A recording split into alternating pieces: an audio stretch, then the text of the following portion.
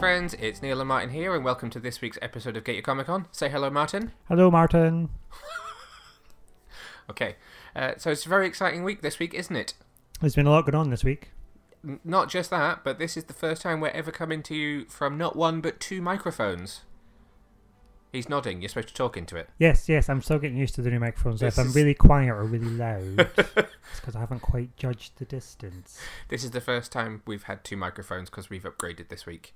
So on this week's episode, we're going to be talking to you about Disney's Aladdin, which we saw a couple of weeks ago now. We weren't able to talk to you about it until it was out in cinemas because of the review embargo. We're also going to be talking about an X-Men event that we went to this week for Dark Phoenix, which was interesting. We got a couple of comic books to talk about, and we're also going to be looking at the finale of Doom Patrol and the first teaser trailer for Picard. What do you want to go with first? Shall we talk about Aladdin, since there's been such a long wait to talk about it? Okay. Well, before we get into this one, have a little listen to the trailer. Hugh. T? Aladdin! How did you get past the guards? That was challenging. You cannot just break into a palace like you own the place. If you don't have anything, you have to act like you own everything.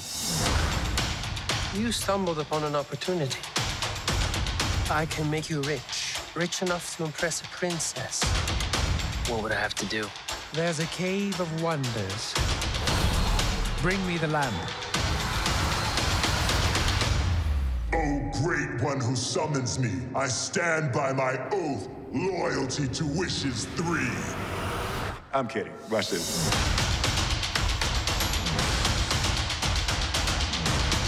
Do you trust me?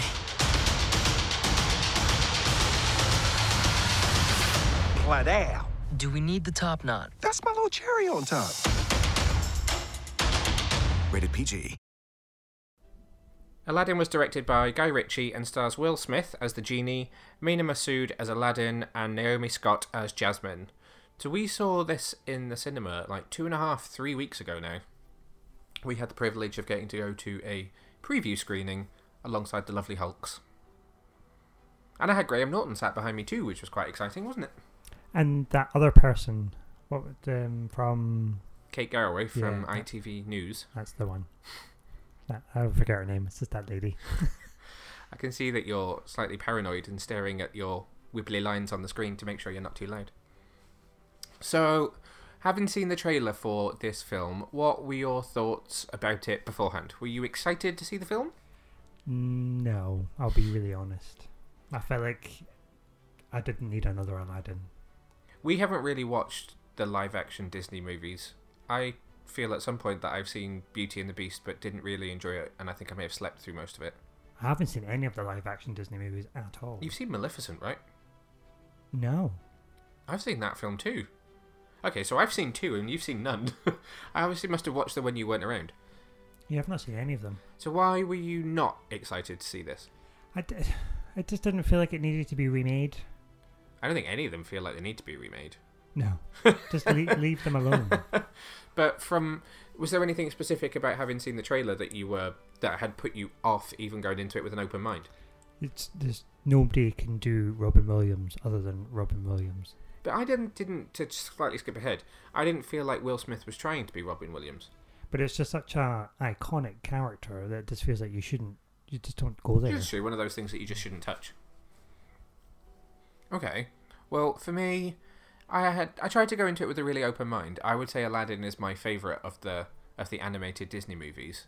So I had that trepidation of I don't want to see one of my favourites from childhood remade and done really badly. But at the same time, I had an open mind and it could have been good. And I like Naomi Scott because she was the Pink Power Ranger in Power Rangers movie in 2017, and you know. I think there's massive bias already for this review purely because there's a Power Ranger in the film. No. We'll put that aside. You have to put that aside.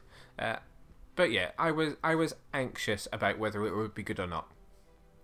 So, okay, put yourself 2.5 weeks ago in your seat in the cinema watching the film. What were you thinking as you were watching it? Oh my god, why have they done this? Really? For the first half an hour? It took a while to get going, didn't it? It wasn't until they did the Prince Ali scene that it sort of redeemed itself, but that first bit was like, oh god, why? Yeah, fair play to them for the new bookend. I thought that kind of worked. I kind of liked giving it some slightly different context as to who was telling the story, and I thought it was fairly obvious from the beginning how it was going to turn out, although there were certain aspects of it that weren't quite easy to pin down at the beginning. But I think for me in that first bit, it was just a bit lackluster in terms of the performances, but not the physical performances, the musical performances. So One Jump Ahead being my favourite song from the original, I liked seeing him do the parkour and stuff, jumping around the city, but the way he sang the song and the musicality was really fleur. Like, there isn't a word for it. If there was a word, the word would be fleur. It's a very good word, actually. Yeah. The way I've spoken to a few people about it since the embargo lifted is like you want to kind of grab the film and shake it and put some life in it. Like, come on! Like, there's just, I don't know, it's just really sanitized in that respect, and it's just a bit fleur. Coining a new phrase, fleur. I would agree. It's so it's very exciting. He's doing lots of parkour. He's jumping around. There's a monkey. It's all very like. It's a really good CGI monkey. It's a very good monkey, but the song was just a bit dull. And it's a really good song. Yeah, and there's certain parts of that song, like when he crashes through the window into. Did you tell me it was now a school, which was a brothel? Yeah, so it's now a school, but it was a brothel. When the women in that scene do their bit, it's supposed to be a comedy bit, and they're all supposed to be taking the mick out of him, but it's all a bit fleur. Yeah, it's like, you've interrupted math. Yeah, which isn't as fun as it's a brothel. Ah. But then they really, like you just said, they really redeem themselves when they do Prince Ali, because they do it on a massive scale, and it is probably about as close as you could get to recreating the animated version in a live action movie. And it's like, so you had the potential in there. You knew how to do it. You managed it once. Why can't you do this for every song? Yeah, but so we had to kind of suffer through that song and then a really underwhelming Cave of Wonders. Yeah, absolutely. Almost like the cave of some shiny stuff. I thought the CGI in that scene was really good. Once again, the stuff that you see in there is very good, but when they do the musical number, that's Friend, right? Friend Like Me. Yes. Again, is slightly laboured. Yeah, so a lot of so when you think about the animation and when they did A Friend Like Me and all the stuff he was singing about, you could see that, But in this version, they didn't do half of that, so when he was singing about stuff, then it wasn't actually happening. Yeah. It was almost like, because when we saw it on stage, that was the same thing. When I've listened to the soundtrack album to this since it came out, it sounds very much like a Broadway cast recording rather than, and I know that sounds weird because a musical's a musical, but there is something about it that has that slightly more theatre-like quality and a live performance quality than a film recording. And it felt very much like we were watching a recording of the West End show with a slightly bigger budget. And better actors. That one's up for debate. Okay, so flash forward to the end of the film, getting up out of your seat, leaving the cinema. We've just missed the middle. Your feeling now is a mixed bag that's left me a bit deflated, and I wish they'd just left it alone. I felt Disneyfied. For some reason, I was grinning like a Cheshire cat because I was like, oh, they got married. Oh, even though that happened originally anyway. So it managed to do its job for me in that I felt that feeling of, everyone got a happy ending, warm and fuzzy. But then hindsight is a beautiful thing, and I just feel a bit cold about the whole thing. I gave it a 5 out of 10 in my review. That's very generous. Yeah. I picked up on the usual stuff, though. So, like, Jafar is a very, very undercooked villain who I barely feel like he was in the movie at all. He's not in it enough to have much of a presence, which is a shame, because when he is in it, his performance is quite good. He almost he didn't need to be there, to be fair. His evil laugh was a bit cheesy towards the end. They spoiled... Okay, so there'll be a generation of kids that have either seen it because their parents have shown it to them, or may not have seen the animated version, and then one of the TV spots shows Jafar as a genie, being sucked into his own little lamp. That spoils the whole thing for anybody that has managed to never see Aladdin before. But then I think everybody has seen Aladdin. There must be somebody that hasn't seen Aladdin. If you've not seen Aladdin and you're listening to this, let us know. Because, I don't know, maybe you deserve a prize. Your prize would be to go and watch the animated Aladdin. We will sit you down and you can watch the best version of the film. Yeah, don't watch this film as your first introduction to Aladdin. What was your favourite song in the film? What was my favourite song? That was your trademark sigh. It was, wasn't it? Probably Prince Ali. But again, it was good, to be fair. It was probably the most redeeming part of the whole film. Still not as good as the animated, but it was good. Yeah. What was your favourite? I don't even need to ask what your favourite song in this film was, because I've had to listen to it for the past 2 weeks. No. Yeah, right, I suppose. Oh, I feel so bad. Yeah, come on, tell the listeners and be ashamed as you tell them. I'm not. Why would I be ashamed? No, I do think there is an enjoyability factor to the one new song in the film. Mm-hmm. Because it's sung by a Power Ranger. Mm-hmm. I don't know if I would say it's my favourite song in the film, though. You've played it enough times. Well, you haven't been there when I've listened to the other songs on the soundtrack. I quite like Arabian Nights at the very beginning. Although I'm convinced that's not Will Smith that sings it. But I quite like that song. I'd probably say Arabian Nights was my favourite. It's just that I happen to quite like the Power Ranger, and therefore that song's interesting. But that song, which is called Speechless and is the only new song in the film, throws up 1,000,001 questions. I don't understand that song. I mean, I understand the song. I just don't understand its place in the film and the story or lack of story that goes with it. I mean, I don't understand the song in the first place because it sounds totally different to every other song on the soundtrack. At least everything else has that Middle Eastern influence, whereas Jasmine gets to sing a pop rock song. Well, she's just trying to make another Frozen, really. It does feel very much like they're forcing a Frozen type song in there. And there's even a lyric about let the storm in. And is there not a lyric in the Frozen song that's let the storm rage on? Yes. So, I don't know. They're very similar and there's some similar lyrics in there. But she's no Nadim Kazim. Nadim Kazim. She's no Nadim Kazim. You've had a John Travolta moment. Idina Menzel. That's the one. The funny thing is, if you read reviews of the film from people like us with a slightly more comic book background, a lot of us have said the same thing about the scene where she sings that song, which is, why did she Thanos the entire castle?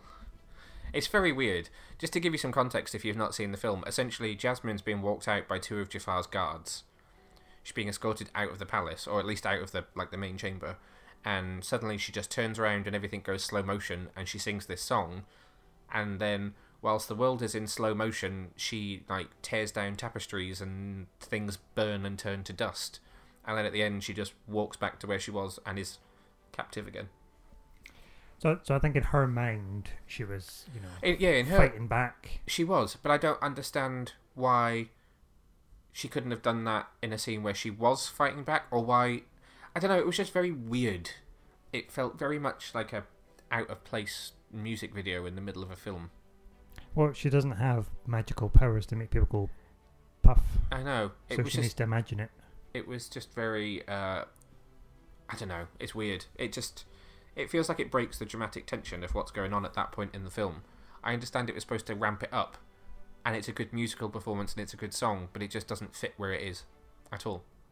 It's almost like we need a nice contemporary new song to beef this up a bit. We'll just stick it in there. Well, there was a lot to be said for what they did to her character to make it fit with a more contemporary audience. So she has aspirations of being the Sultan, and she gets to become the Sultan, and she's much more powerful than she was in the original. She's not just a girl who wants to get married. There's now a lot more to her, which is nice and will be very inspirational to young girls in the audience, that there's another Disney princess who is not just a princess. She is somebody who has strength of her own. So I think that's something to reward them for. Yeah, definitely.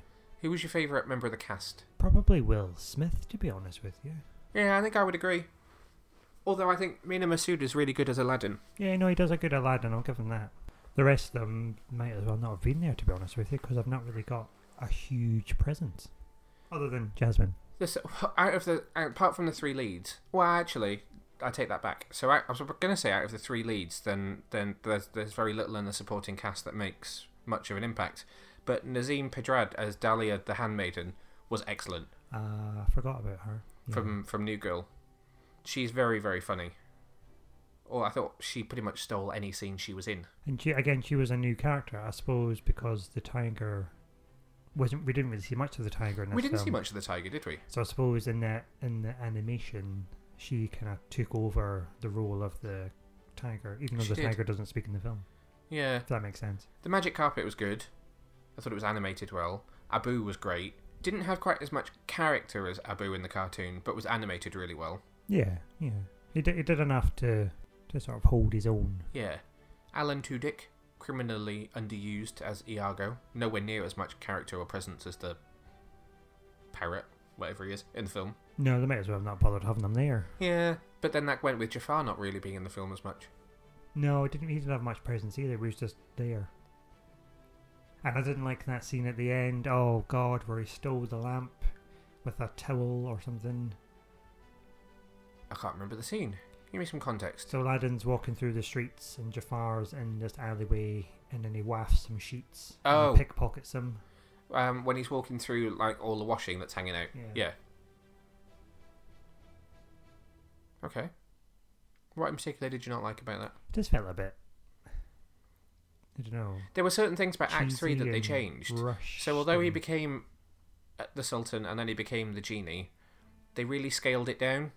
Because I was waiting to see the towers of the castle running through the sand dunes and them having to hide in the window. But although they did send him to the Arctic at least, they put him in the snow for a bit. Yeah, they did. But They did. it wasn't on the same level because obviously it's not an animation, so you can't go quite as wide on that kind of budget. No, it just felt really rushed and like, oh God, we ran out of time. Quick, let's just get to the big finish. Yeah, there were definitely some plus points. When it was good, it was genuinely very good. But at the same time, it was very fleur. Yeah. When it was bad, it was ooh. CG, I think, and did you notice how Genie wasn't blue for very long? Thank God. Blue Genie didn't look very good. It had that very like plasticine CGI look to it, so he didn't seem to be blue for very long. And he had that sort of Cavill lip going on as well every time he spoke. Don't call it that. Other than that, it's a really tough one to call. I kind of want to see it again because I feel like I need to see it twice to really cement in my mind what I think about it, but I don't know whether that will be at the cinema or whether I'll wait and just catch it later on. I think I'd rather just watch the animation again. Yeah, that's fair enough. I enjoyed the score as well. So on the soundtrack album, you've got all the songs, but then you've also got the score, and the score is actually quite good. I like some of the instrumental stuff from the film. It's definitely worth a listen. So final thoughts on Aladdin. It was alright, but I would rather stick to the animation. What would you give it out of 10? 3. Ooh, harsh. Okay, fair enough. Particularly harsh for me. That was, yeah. Well, I will stick with my 5. I was not offended by it. I did not love it either. There like I just said, there are bits that I enjoyed, and then there are bits that I didn't enjoy very much either. So Aladdin is in cinemas now. I would highly recommend you go and see it just to make up your own mind about it. But we'd love to hear from you. So as always, if you've been to see it and you want to share your opinion with us, let us know on social media at GetYourComicCon, or you can find Martin as @BoyWonder89. Myself, I am @NeilVag. We're always open to hearing what you guys think, so just let us know. So the first news story that I wanted to talk about this week was actually something very exciting for me. First part of it made me feel very old. Second part is very exciting, and that was the first trailer for Star Trek: Picard. So this came out a few days ago on what turned out to be the 25th anniversary of the last episode of Star Trek: The Next Generation premiering on TV. I'm old. If I had a beard, I'd be stroking it. I'm old. You do have a beard. No, I just haven't shaved for 2 days. I'm old. 25 years. That's a long time. That's some people weren't even born. I know. Oh, a lot of people weren't even born. Quite a few people weren't born at that point. But that aside, first trailer for Picard. Very arty, very nicely shot. Nice look at the old vineyard of the Picard vineyard. A couple of bottles of wine of Chateau Picard. One very cool shot of his face. Let's let the guys at home have a little listen to it, and then we'll chat about it.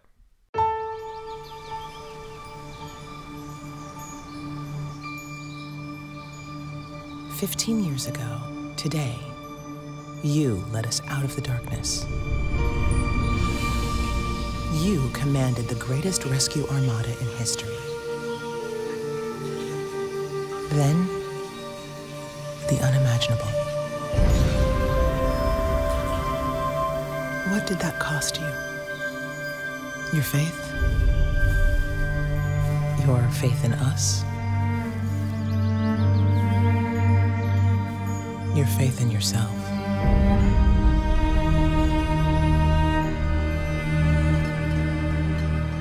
Tell us, why did you leave Starfleet, Admiral?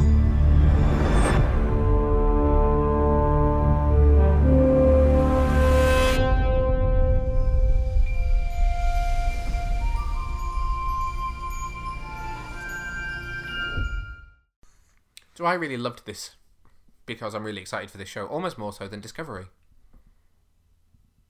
I think I would agree because this is a classic. It's a return to classic Trek, which is what we've all been really looking forward to. We want a bit of classic Trek. I'm very excited for the prospect of a bit of Janeway. Admiral Janeway, no less. I think ever since Voyager finished and the Next Generation series of movies came to an end, we've never actually seen, I say this in air quotes, present day Star Trek. You mean like a continuation of that timeline? Any timeline. Every movie and TV series has gone back. So Enterprise went back, Discovery went back, J.J. Abrams took the original series back and redid the origin. We haven't ever actually seen what happens next. So we don't know what happens after Voyager got home. You saw Admiral Janeway in Star Trek Nemesis, very briefly, and that's the last we ever saw of that timeline. Well, I suppose in the last episode of Voyager we saw the future. You saw a future? Well, I suppose that's a different future now because Admiral Janeway at the time came back and changed everything. Yeah. And I suppose in TNG you saw a version of the future as well, didn't you? You did, in All Good Things. ... So it'll be interesting to see where we go next, really. So this trailer doesn't give very much away. You, like I said just before we played the trailer, you get to see a couple of nice arty shots of the vineyard, see somebody walking through it. You can see just in the background there's some futuristic cityscape that's on the horizon there. You get to see the bottles of Chateau Picard wine, and then you get to see his face. It's the voiceover that gives the most away. So it talks about how he saved everyone and brought them into the light. And then the final question of the trailer is, so why did you leave Starfleet, Admiral? So obviously he became Admiral Picard at some point, but what did he do? Why did he leave? Well, I suppose we'll just have to wait and see. Really. We know that the last thing he kind of was involved with was Nemesis, and the whole idea that Romulus and Remus were in danger. And then if you try and link J.J. Abrams' first film back to Nemesis, Romulus had been destroyed because I can't remember the actor's name now, the guy that played Hulk, not Norton, the Hulk before that. His villain travelled back in time after Spock and everyone had failed to save Romulus, remember? It had been destroyed, and his ship had Borg technology that they never talked about in the film, but was in the special features on the DVD, which I find very exciting. So whether it's related to that, or whether it's related to something else that's happened that's a big mystery, I don't know. But it'll be interesting to see it unfold. I just thought it was a very exciting trailer. Very, very exciting trailer. So when is it coming out? I don't know that there's an exact date yet, but it's later this year. It'll be on CBS All Access in America, and we get it on Amazon Prime. It'll be Amazon Prime for pretty much everywhere outside of America and Canada. Cool. Time to sign up for Amazon Prime. I think it might be. And really exciting. I know the second episode, and I think maybe the third, or at least a couple of episodes, are being directed by Jonathan Frakes, who played Riker in the Next Generation as well. So they've been tweeting lots of pictures of reuniting. And it'll be interesting to see if any other cast members from the Next Generation come back for little guest spots as well. Well, if he's on-set directing, he might as well just pop in. Well, in theory, he could pop in, yeah. Old number one. Depends who's alive. They might not all be alive. It's a bit dark. Well, it's Star Trek. Star Trek is very dark these days. It's not that old. Well, they're all knocking on a bit in years. Well, I suppose Data couldn't come back because he's not supposed to age. Oh, he's dead. He's dead as well. Well, he's got the you've got B9. No, B4. B4. I always call him B9. You've got B4 who was picking up Data's memories. So there could be a whole thing there. I mean, they were very much still together in the future in All Good Things, but that, again, was a different future. But he will have aged. He put grey in his hair in that episode to make himself look like he'd aged. Yeah, okay, I'll give you that. But then the actor will have aged, so... Always interesting to see how they try and handle these things. I'm sure we'll get a bit of Deanna Troi. She always likes to pop up. True. That could be very exciting. She should be off with her husband. They may have had kids by now. There could be kids of characters that we saw before. We may even get a bit of Wesley Crusher. Yeah. Big Bang Theory's over. Not a lot for him to be doing these days. Oh, he's got his board game. He wasn't in the final episode. I just board realised. game show. Sorry, I went off on a slight tangent there. But he wasn't in the final Big Bang Theory. That's sad, given he was a big part of that programme. Yeah, it was actually. Anyway, love to hear your thoughts on Picard, so let us know what you thought of that trailer. Are you excited? I tweeted the title card from it, and that tweet went completely nuts. For at least 24 hours, people kept retweeting it and telling me how excited they were for it. So I think it's going to be a big deal when it finally comes out. We will, of course, be covering it. I'm sure we'll do some regular reviews on this podcast when we finally get to watch it later this year. Watch this space. Watch this space. Or listen to this space. Make it so. Make it so. Okay, so that leads us on to our first comic book talk for this week. What are you going to be telling us about? So this week I'm going to be talking about Justice League Dark. Oh, a bit different. So you prepping for Swamp Thing next week? I might. Oh, it might be, yeah. So this is issue 11, and it has been written by, now I can't say this name, James Tynion the Fourth. James Tynion the Fourth, yeah. James Tynion the Fourth. I always like it when somebody's got like a number after their name. Yes. Normally the second or the third. I've never seen a fourth. And pencils are by Alvaro Martinez. So you may know James Tynion. Can you tell me what James Tynion's done before? You should know this. Batman Eternal. Yes. Batman Eternal Volume 2. Yeah, I'll give you that. Batman Ninja Turtles. Yes. Batman Ninja Turtles 2. Yes. And currently Batman Ninja Turtles 3. Yeah, so he's written a lot of Batman. He did the Owls as well. He was involved in the Court of the Owls. Oh yeah, he was. Yeah, and a lot of other stuff. Some other bits. There's loads. I'm not going to talk about all of them. So Justice League Dark is very different take on the Justice League Dark. Again, very similar to Teen Titans. So this is coming off the back of No Justice. Yep. So we have essentially seen a complete change to the roster. So as in Justice League Dark in the New 52, we had a nice classic lineup of Zatanna, Constantine, we had Swamp Thing, Deadman, yeah, and Nightmare Nurse as well towards the end. Oh. Whereas this lineup is led by Wonder Woman. Of course, yeah, she went over after No Justice. So she's very interested in the sort of the magic and mystery side of things. So she's come over to Justice League Dark and she's managed to recruit Zatanna. They've still got Swamp Thing on board. They've also got Detective Chimp. They have got Man-Bat. Oh, really? As well. He is the scientific expert. That's interesting. Yeah, so it's a different take. There has been a bit of Constantine. He's not a member of the team, but he has been involved in certain aspects of the storyline. It's not. Okay. He's not had a very happy storyline. I won't spoil it if you've not read it, but it's not looking good for him. We'll put it that way. Oh dear. Yeah. So essentially, what's happened is that because of all this drama with the Source Wall, and everything's buggered up because of that. And we've got this new source, so the original primal source of magic is coming over from the other side, and it's this other kind is trying to absorb all the magic in the world, basically, and kill all magic. Oh, okay, yeah. And so obviously the Justice League Dark is trying to stop this from happening, but we're in a bit of an arc at the minute, which is called the Lord of Orders, basically. So we've got our good old Dr. Fate, who has taken a slightly different view on this other kind coming to steal all the magic, and he's actually quite up for that. So he's resurrected all the other Lords of Order. Yeah. And they're trying to destroy all magic. At this moment in time. Fairly low-key story by the sounds of it. Low-key story, yeah.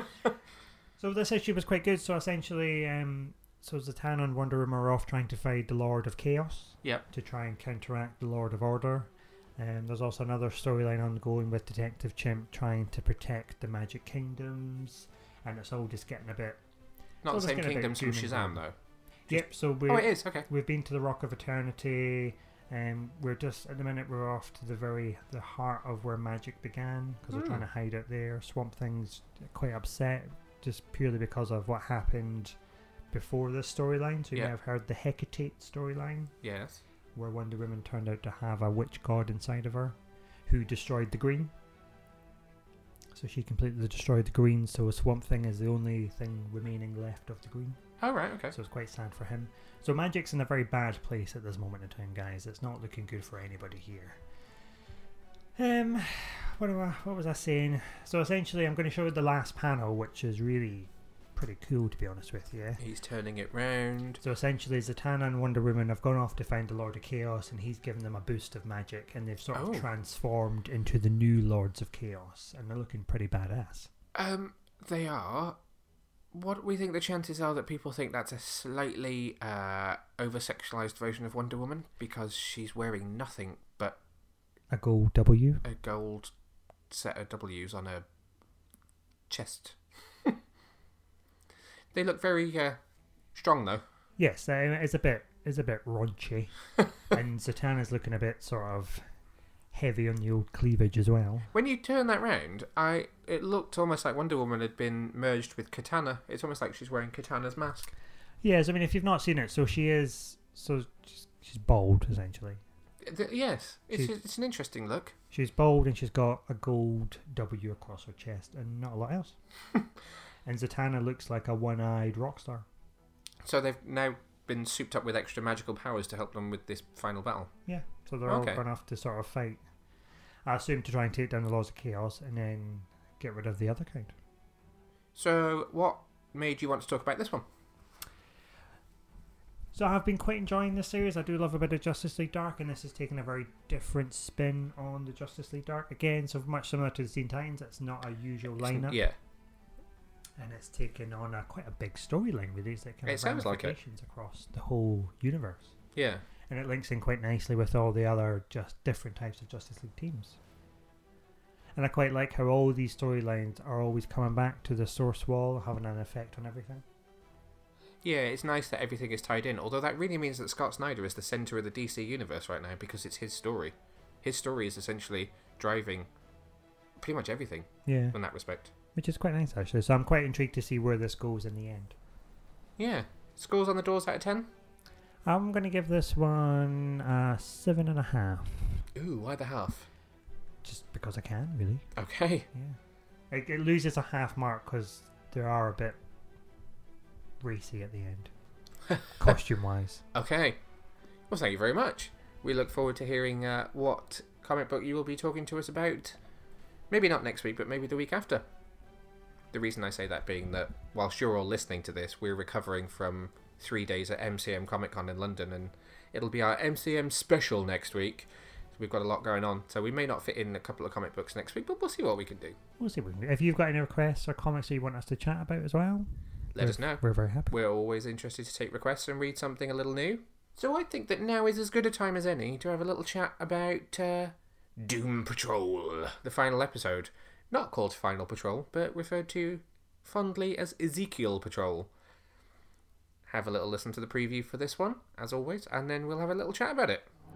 The race car driver, the basket case, the test pilot, Hollywood actress, and Cyborg, a real superhero. LOL. You both of us want the chief. Come and get him. What exactly is the plan here? Send a text to Batman. Yes! I have become God! Goodbye.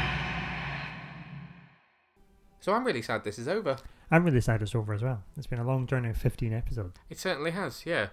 I actually think this was the most bonkers of the whole lot of them. When you think about the first kind of 10-15 minutes that were fairly slow, and I almost thought, ooh, where's this going? It then just goes pretty much nuts. Completely nuts. Like inside of a giant rat. Then inside of a cockroach kind of nuts. And then you've got some interspecies relations. Yeah. Oh, yeah, that was creepy. Okay, start at the beginning. So we picked up where last week's left off. and they're with Danny the Street, who they're trying to figure out exactly what to do to get Niles back and sort out Mr. Nobody. Mr. Nobody ending up not being the villain of the series. No, that was interesting. So we got to the end and he was like, "You've got to tell them, Niles. Tell them the truth." Yeah. And what was the truth? That he's just not a very nice man. Yeah. But then it's quite sad in a way because it's almost like he was searching for a family, so he had to make his own family. But he did it in a very wrong way. In making his own family, he used them all to his own end, which was to try and extend his own life for the sake of his daughter. Yeah. Whose face we didn't see.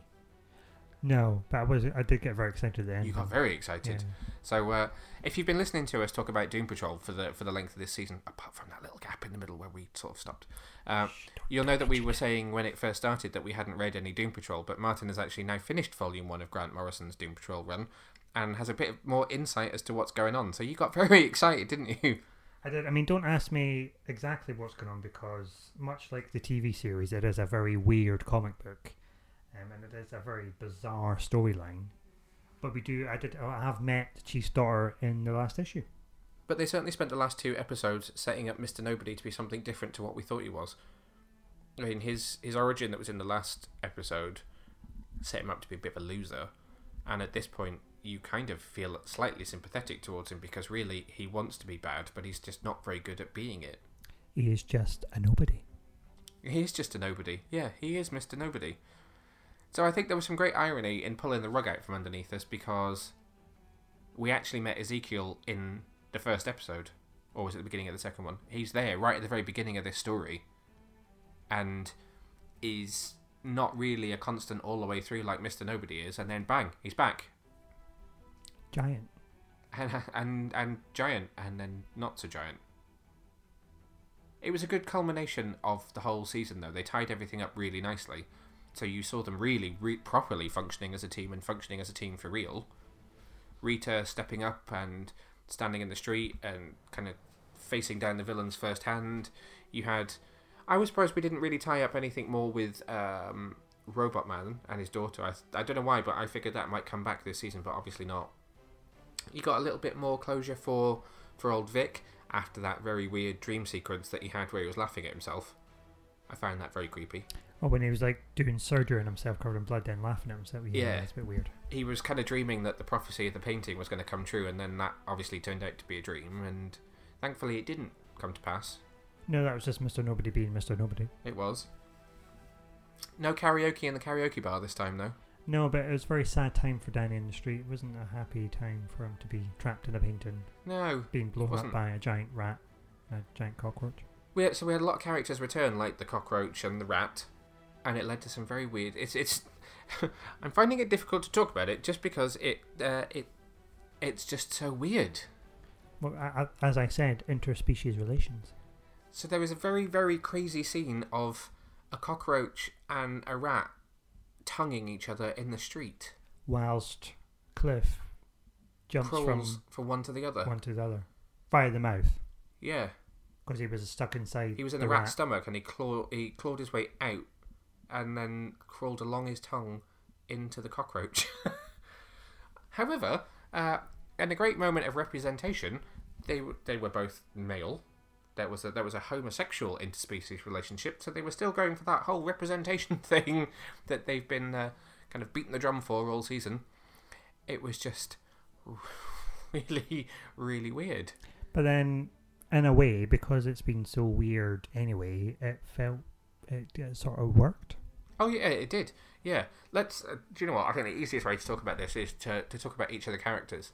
So, how did you feel about the Chief, where he is at the end of the season? So I think we've seen a difference. So we've gone from the Chief of being the sort of all-encompassing good guy, looking after people, to being the Chief that we've seen in Titans.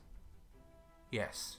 Because he was the guy that sort of comes in, gives them some of this drug, and helps them for his own benefit, basically. Yeah, yeah. Because he wants to experiment and sort of further his own goals. I felt sorry for him at the end. I, like other people, thought for a split second that it was going to turn out that Crazy Jane was his daughter. I really felt like it was going that way, and I'm glad it didn't, but it got me for just a minute. But I feel sorry for him, not in like a sympathetic way, in like a, do you know what, you've done some really bad stuff, and I feel sorry for you because it's come back to bite you in the ass kind of way. Oh, he's just shown me a picture of the Chief's daughter in the comic book. That's interesting. So I wonder if that's what she'll look like. She's got the pigtails. Well, I mean, I suppose if you think about it, so he spent all that time in a cave with a Neanderthal. Yeah, exactly. So this is clearly the daughter of that relationship. Okay, Larry. How do you feel about Larry? I'm feeling pretty good about Larry. So I mean, it time jumped a little bit into the future, didn't it? So he's now got much greater control over the energy being inside, that he doesn't immediately pass out when it comes out of him. So that's something that we see a bit more in the comics as well, where he's got that sort of control, where the Negative Man can leave the body, but for a very short a period of time. So you'll say, oh, he's only left me with 5 minutes left of energy. So. Oh right, okay. So he has like a energy meter that runs out. Yeah, it's almost like put another 50p in him and it'll be fine. Okay, that's interesting. So it seems like this episode we're kind of catching up as to where they are in the comics, basically. I felt a bit indifferent on Larry in this episode because he wasn't in it very much, I think. But then there's been so much of him through the rest of the season that it's fine to give somebody else a minute. I think to have kept pushing and pushing and pushing with him would have been too much. So I feel good about where he ended the season. Yeah, I mean, we've had a lot of character development anyway, so I think this episode just was tying everything together and having a big fight, but not the fight we were expecting to have. I don't think anyone throws a punch, particularly. No, but they throw a giant cockroach. True. Okay, Robot Man? Yeah, so again, we see more of this relationship between him and Crazy Jane, him being the sort of the caretaker and the protector. Yeah, so he was looking after her from a distance in the future when she's kind of become a bit of a druggie. Yeah. We got to see a bit more of Dr. Joshua as well, who again is very important in the comics. He is the caretaker of the team, the physician. Oh yeah, Alamy Ballard, the Quizmaster from Sabrina the Teenage Witch. Yeah, the Quizmaster, yeah. Because I know he's in the mansion or the broken down place looking after the old Doom Patrol. Yeah, so we saw him earlier on in the season, didn't we? Yeah. Okay, Cliff. Again, I feel slightly indifferent on him in this episode. He didn't have a huge amount to do, but I did love the comedy of him being stuck inside the rat and then having to climb out. So reversing the roles where the rat was inside him and now he was inside the rat. Crazy Jane. You'll notice I'm leaving who I know is your favourite character to the end. She had a bit of stuff to do because she took that drug. I felt really sorry for her when she was just stuck in the truck, kind of almost living in the streets kind of situation, living out of the truck with nothing, drugged up, trying her best to basically end herself. But then it's interesting because we've got the 64 personalities protecting Kay. Yeah. And Kay turned out to be the Chief's daughter. Yeah. And we got cameos from several of the different personalities again in this episode. They really did bring back a lot of people for this one. Yeah. So I suppose, and then that brings up a lot of other questions, because when we go back to thinking, when we go into Crazy Jane's mind, you've got the bad dad. Yeah. So is that... Oh, is that Niles? Is that Niles, or is that Jane projecting that on to Kay, or... yeah. So it'd be interesting to see where that goes. Yeah. So they haven't officially announced season 2, but it's pretty much a go. It's bound to happen, considering how successful it was. I know that this one's going to make you smile as soon as I say it, but how do we feel about Rita Farr at the end of the season? Oh, God love her. Easily your favourite character, I think. I think so. I think she's quite funny. And we've come a long way from episode 1 where that leg drove me mad. Yeah, I mean, she's an excellent actress. April Belby's been amazing. She did a really nice appearance on DC Daily as well, where she talked about the series, and they've all been talking about it in every episode since, that they just love her and they think she's really nice. And I did like her little bit. She's like, oh God, I'm going to have to get inside a giant cockroach. She accepted it. Yeah. So where she was absolutely desperate not to go into the donkey's ass, she understandable, accepted that she was going to have to go into the cockroach. She definitely, I think, takes the award for the most character development across the season. Ever so slightly more than Larry. I would say Larry is pretty close, with probably Jane and Cliff lurking somewhere slightly behind. I missed Vic. We'll get to him in a second. But I think I'd say she's been my favourite character probably overall in the season.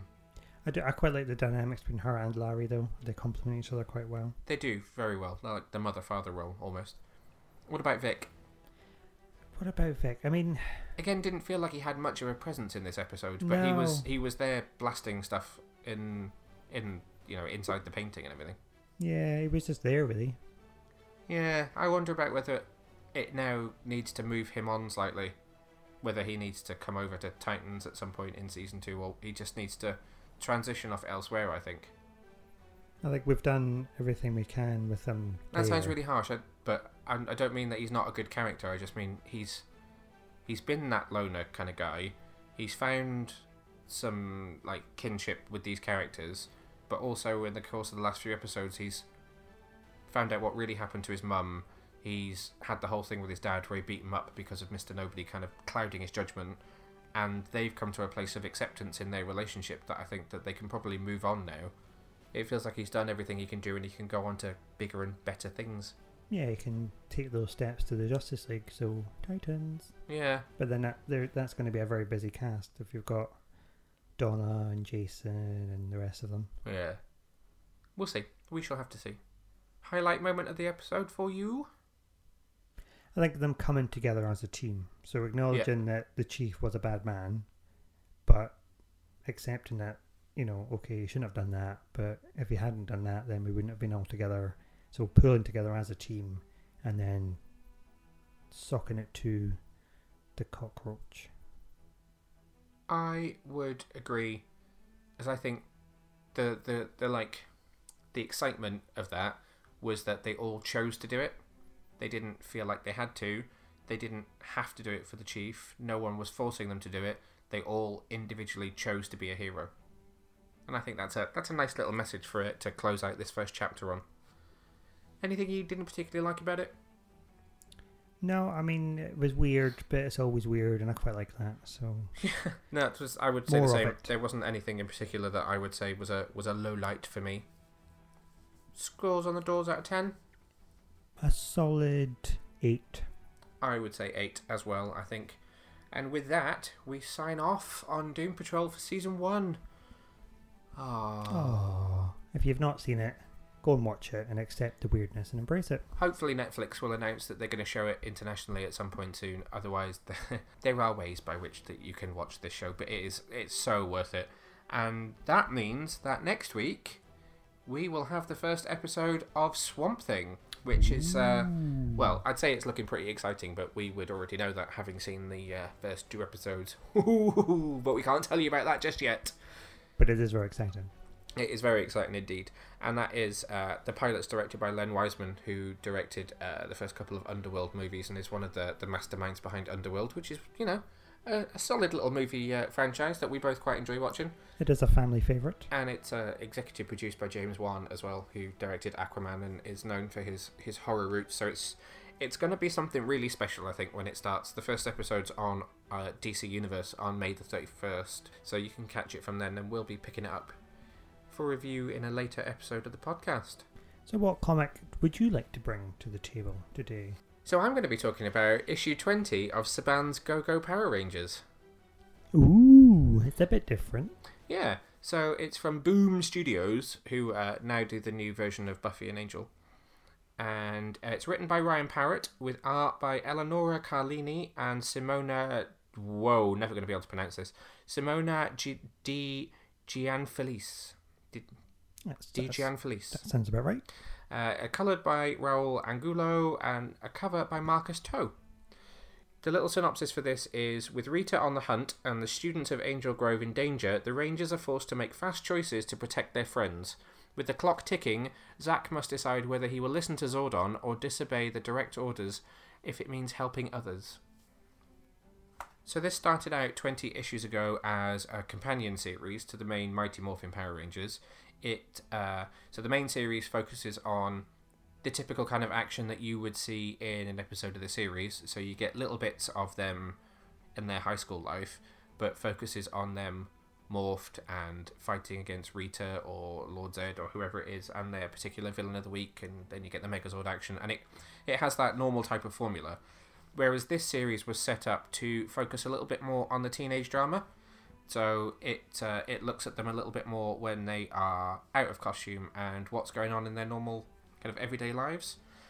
And a lot of it is centered around different time periods before what they call Arrival Day, which is the day when Rita and monsters first attack.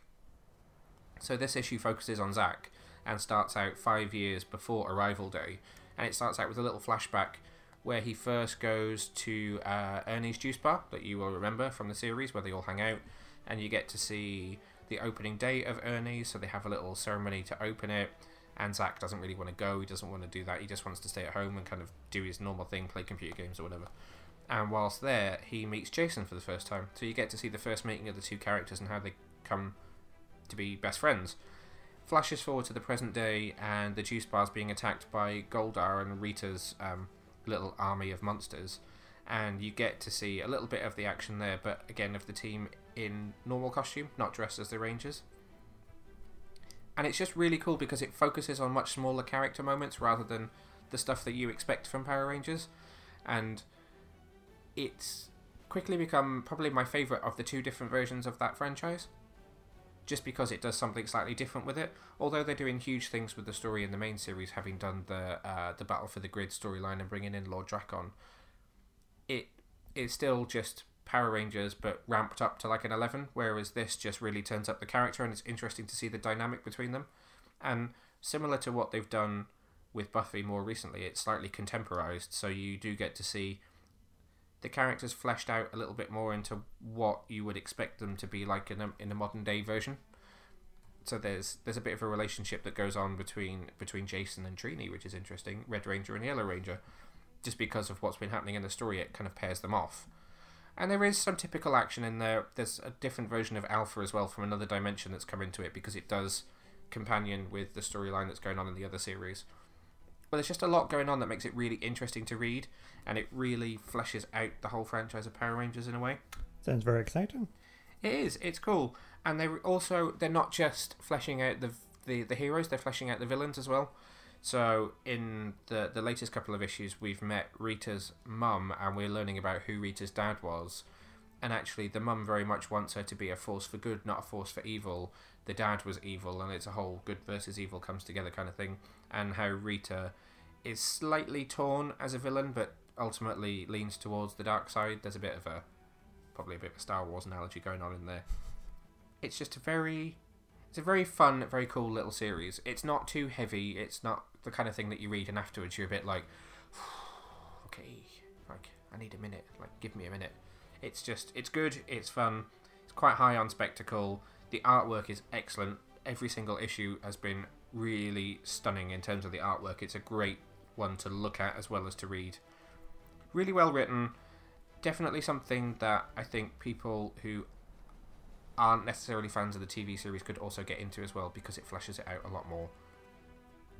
And what are your scores on the doors? I would give this issue a 8. I would give this an 8 out of 10. That's really fun read. Sorry, I was a bit more brief there than you were with yours, but it's very, very succinct. Thank you. So our last little segment for this week. We're nearly at the end. We're going to talk about X-Men Dark Phoenix, because we got to go to a special little event this week where we saw probably about 20-25 minutes, maybe half an hour of the film. I think it was about half an hour, to be fair. It was quite long. Yeah, so we got invited along to an event in London, which was called the Dark Phoenix fan event. We went along with Nicola from We Have a Hulk and Rob from Earth 9 DC podcast. And we got to sit down and watch 3 extended clips from the movie, alongside a Q&A with Simon Kinberg, who is the writer and the director, who also wrote Apocalypse, but we don't talk about that, and Days of Future Past, and has been working with X-Men as a franchise since The Last Stand, if not slightly before that. And we don't talk about that either. So he was there, and also Michael Fassbender, who plays Eric/Magneto. You had James McAvoy, who was obviously Professor X. Jessica Chastain, who plays someone in Dark Phoenix. And Sophie Turner, Queen in the North! Queen in the North! Jean Grey /Phoenix. So we went along to the Picture House Cinema, which is just off Piccadilly Circus in London, and there was a little red carpet, and they had a cool little reception event with free booze. Always love a free booze. There were some cool little photo ops. If you follow us on social media, you'll have seen that we did a funny little group photo in front of the poster where I thought everyone was going to do a mutant pose, and then everyone actually just did an X, and I did my Charles Xavier impression and looked like I'm trying to command the entire photo. And there was some games and stuff. They had the little chessboard set up if you wanted to do a Charles versus Eric game of chess. And then we went and sat down and did the Q&A session and watched the film. A little bit disappointed that our goodie bag had like a X-Men Dark Phoenix bingo dabber and bingo card, but we never actually got to play it. No, and the dabber did cause a lot of drama as well. Or my dabber caused a lot of drama. Well, no, it was mine. You were trying to fix my dabber, and unfortunately covered everything that you were wearing and I was wearing in red ink. Yeah. It washed out, thankfully. That's the good news. It washed out. Although I did have to iron an extra shirt for the following day at work, because there was a lot of red ink. It was. So it was hosted by one of the guys from the Empire podcast. He came out and kind of introduced everything, and they did a little quiz first and gave out some signed posters. They had some cosplayers who were there all dressed up as the X-Men, which was kind of cool. It took me a while to work out that one of them was Ghost Rider, which... Yeah, I didn't get that. No, because he didn't have a skull, but he had the fire. That was what I didn't get. It was like, we have fire around you, but no skull. I thought it was like a Ruffle Man or something. I couldn't work it out. Brightly shining Ruffle Man. Yeah. And then they sat down and did the Q&A, which was really interesting. Rob actually took a couple of videos, which he kindly gave to us, and they're on our YouTube. There is a quick interview snippet with Sophie Turner talking about being Jean Grey, and there's also, he managed to record Fassbender and McAvoy talking about their characters as well, which is really cool. There were a few bits of really interesting information. It's interesting listening to Simon Kinberg talk about this, because not only is it the first film he's directed, but he wrote The Last Stand, which was the first live-action attempt at Dark Phoenix, so he's now taken 2 stabs at this story. But could you not... I very much got from hearing him talk that he regrets some of the things that he did the first time around, and regardless of whether the movie turns out to be a success or not, I think he genuinely wanted to atone for getting it so wrong the first time. Yeah, I think so. I mean, that came across quite a lot when he's like, Last Stand, we don't talk about that. But this is a chance to fix that. Yeah. So if this doesn't do very well and ends up being equally as disrespected as that film, then I will feel bad for him, because people forget that he wrote Days of Future Past, which will be a lot of people's favourite X-Men movie for the rest of time. Yes, he wrote Apocalypse, which people didn't like as much, and yes, he wrote Last Stand. But he's been involved in every X-Men movie of this whole period that people think is more successful. And so it's a shame that his legacy will be slightly tarnished by the low points than he will be respected for the high points, because I think he's done some amazing stuff with these characters, and I, for one, am still not very happy about seeing them go back to the MCU. I don't want to see a sanitized version of the X-Men that is just Avengers repeat. That won't feel to me like the X-Men, but you know what? It's not happened yet, so I have to go into it with an open mind. What was your favourite part of the Q&A? I quite like the free popcorn. I know that's probably not what you were expecting me to say, but it was really nice. That way you just tried to eat my bag of popcorn. Well, I didn't realise you hadn't opened it yet. I was like, oh, there's another bag of popcorn. Right, okay. So being more serious, it was nice to hear their perspective on the characters as well, because they were quite jovial about it at times. They were. I really enjoyed listening to James McAvoy talk about his journey as Charles Xavier. So from student to drug addict to teacher, but we don't talk about that movie, to whatever we find him as now, which I think, judging by the clips, is something slightly cocky to begin with. Yeah, it does actually. So no, it was quite interesting to see that, and it was good to get a glimpse of what the film may look like as well. I was shocked as to how much of the film we actually got to see. So we knew beforehand. Showed the whole thing. Yeah, we knew beforehand that we weren't going to get to see the whole film, because all the correspondents about the event had said it would include a special sneak preview. Nothing said welcoming you to a screening. So we knew about that beforehand. And what we got to see was 3 extended clips. So the first one, all stuff that we've seen small snippets of in the trailers as well. So the first one was the space mission. So we didn't just see the X-Men in space. We saw from the moment the Blackbird rises out from the basketball court and takes off into space, to the whole space mission, to Jean being infected with the Phoenix Force. But we also then got to see them come back and arrive back on Earth, and then a little bit of what happens afterwards. And it cut off just when we were about to learn probably the origin of Jessica Chastain's character. So, what did you think of this clip? Oh, I should say, actually, sorry to cut you off before you start, but a section of this clip is available on our YouTube channel. So if you head over to YouTube and just search Get Your Comic On, we've got a number of clips on the movie, including the space mission. What did I think of this clip? It was okay. I felt a bit cringy at the start with that really awful CGI basketball court. See, I didn't get that was CGI. I mean, obviously I knew it was CGI, but it didn't feel bad to me. It was just when it was sort of opening up, I thought, oh god, that's not good. Okay. I don't know why I just honed in on that. Yeah. Yeah, that kind of distracted away from the rest of this. I mean, the rest of it was a bit exciting, you know, going into space. I thought it was really nice seeing them, as Simon Kinberg said when he introduced the clip, something that we've never seen in any X-Men movie particularly is them really fully functioning as a team. Yeah. And we saw that here. Like, Mystique was, you know, saying, like, Nightcrawler, you do this. Jean, you do this. Scott, you do this. And everyone was acting as a team. There was a very defined team leader, and there were very defined actions that each of them took, and they worked together. And that was really cool. I also really like the new uniforms. Yeah, I do like the uniforms. It reminds me of that comic that I read that was then cancelled last minute. All new X-Men. Yeah, because their uniforms are very similar, and I really like those designs. They were based off designs from Frank Quitely. Let's call him Quietly. Don't shout. What did you think of this scene? So I didn't notice the dodgy CGI that you pointed out, but I will go back and watch it again just to see whether I can pick up on it. I really enjoyed it. I think this was my favourite clip of the three, just because, like I just said, about them functioning as a team. I'm really intrigued by what this cloud is that goes through Jean, because if we're not going to go down the route of intergalactic being, which we might not be not going down that route, we don't know for sure, but if we're not going to go down the Shi'ar route and Lilandra and that stuff that they did in the cartoon, then it's going to be interesting to see where they do go with it. It was really teasing to finally see part of Jessica Chastain's character. So we got that tiny little section where you saw her not with the weird white hair, but looking a little bit more normal, having dinner with their family when the dog's barking and she goes outside, and something happens to her outside that we didn't get to see that obviously causes her to be whatever she becomes. And this is a new character that you said. It's nothing. Yeah, this is brand new. Or a huge twist. And they're saying that, and that's just to throw you off the scent. But I thought that was a really good tease, so I think that was my favourite of the three. Second clip, we may get controversial on some pronunciation now.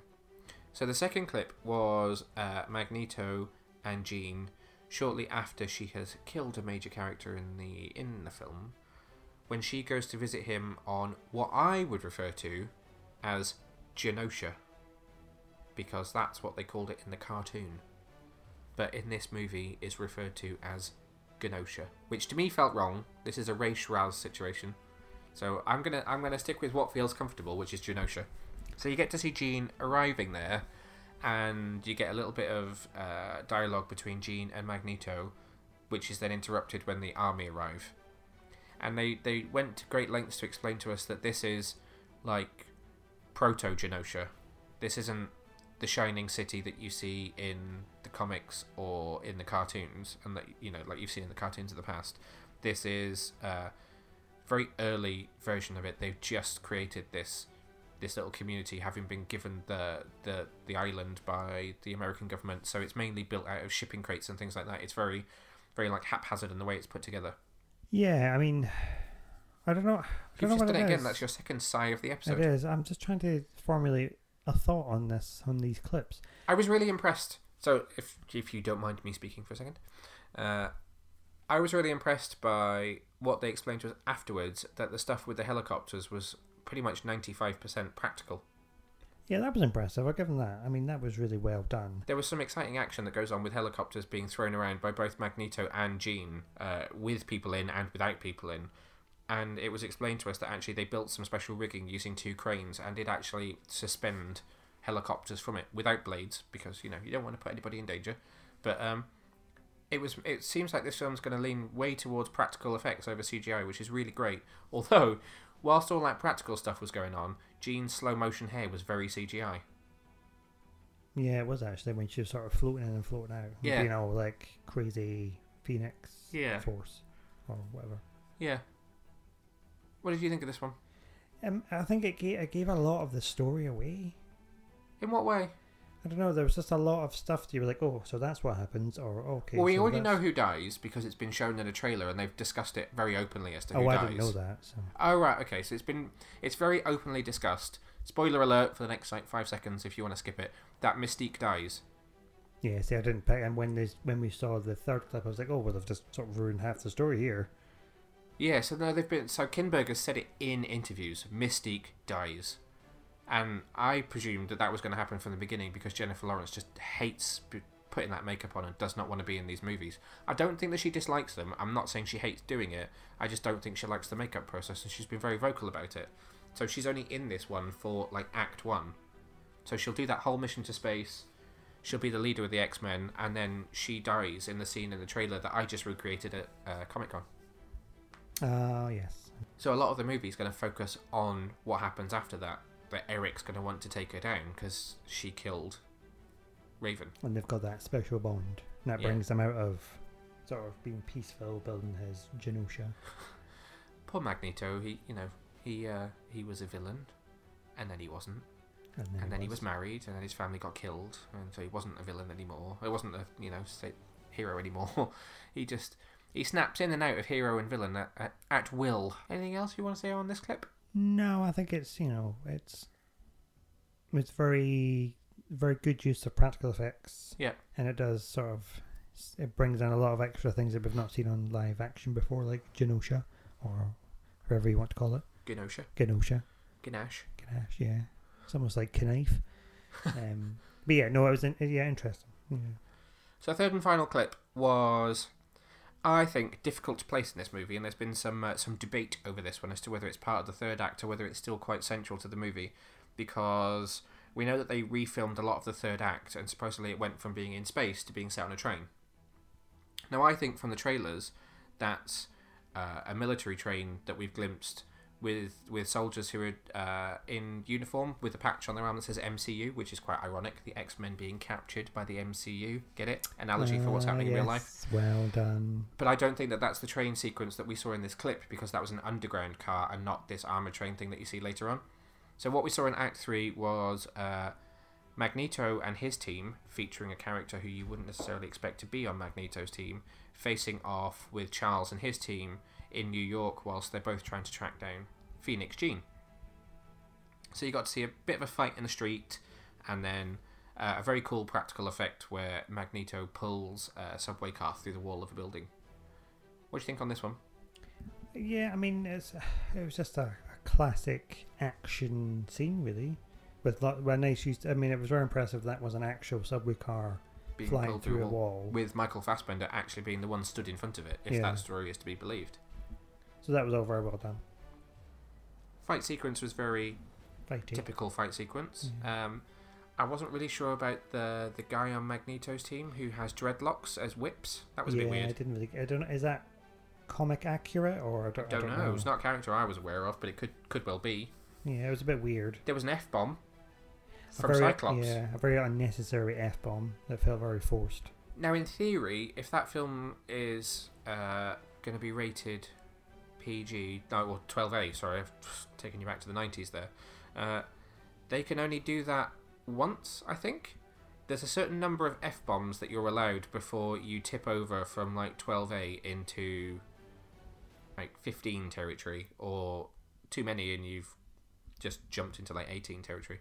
So it's a 12A, so I guarantee you that's probably the only F-bomb in the movie. I mean, if you're only going to have one, you could have used it a bit better than that. I suppose he's taken over from Wolverine in a way. He's normally the one F-bomber in the movie. Yeah, I would have saved it for somebody else, maybe. So there's a funny story around the practical effect in this one that Simon Kinberg was telling us, which was that they used a real subway car and they pulled it through, a wall that they constructed.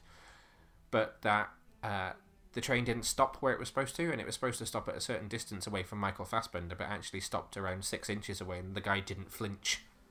It's very impressive when you see it on camera. I mean, I suppose it was behind him, so he probably didn't even know. He probably didn't have a clue. You would imagine he'd feel the air pressure. Either way, the man does not flinch, and it looks very cool on film, so... I think I'd probably say that was my second favourite. I think I'd say Space Mission was my favourite, New York was my second favourite, and Genosha was probably the least favourite of the three. Yeah, I would have to agree, yeah.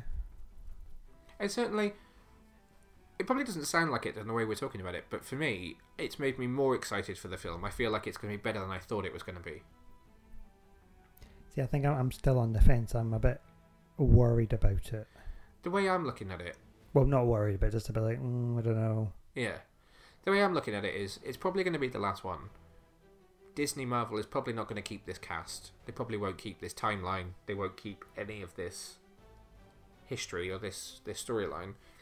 So I'm just going into it with whatever happens, happens, really. Hopefully I'll enjoy it. If I don't, it doesn't matter, because there isn't another one coming. If I do enjoy it, that's great, and I'll probably be a bit sad that it's over regardless. There's not a lot riding on it. No, that's fair enough. I don't really want another reboot as well. I know, but we'll cross that bridge when we get to it.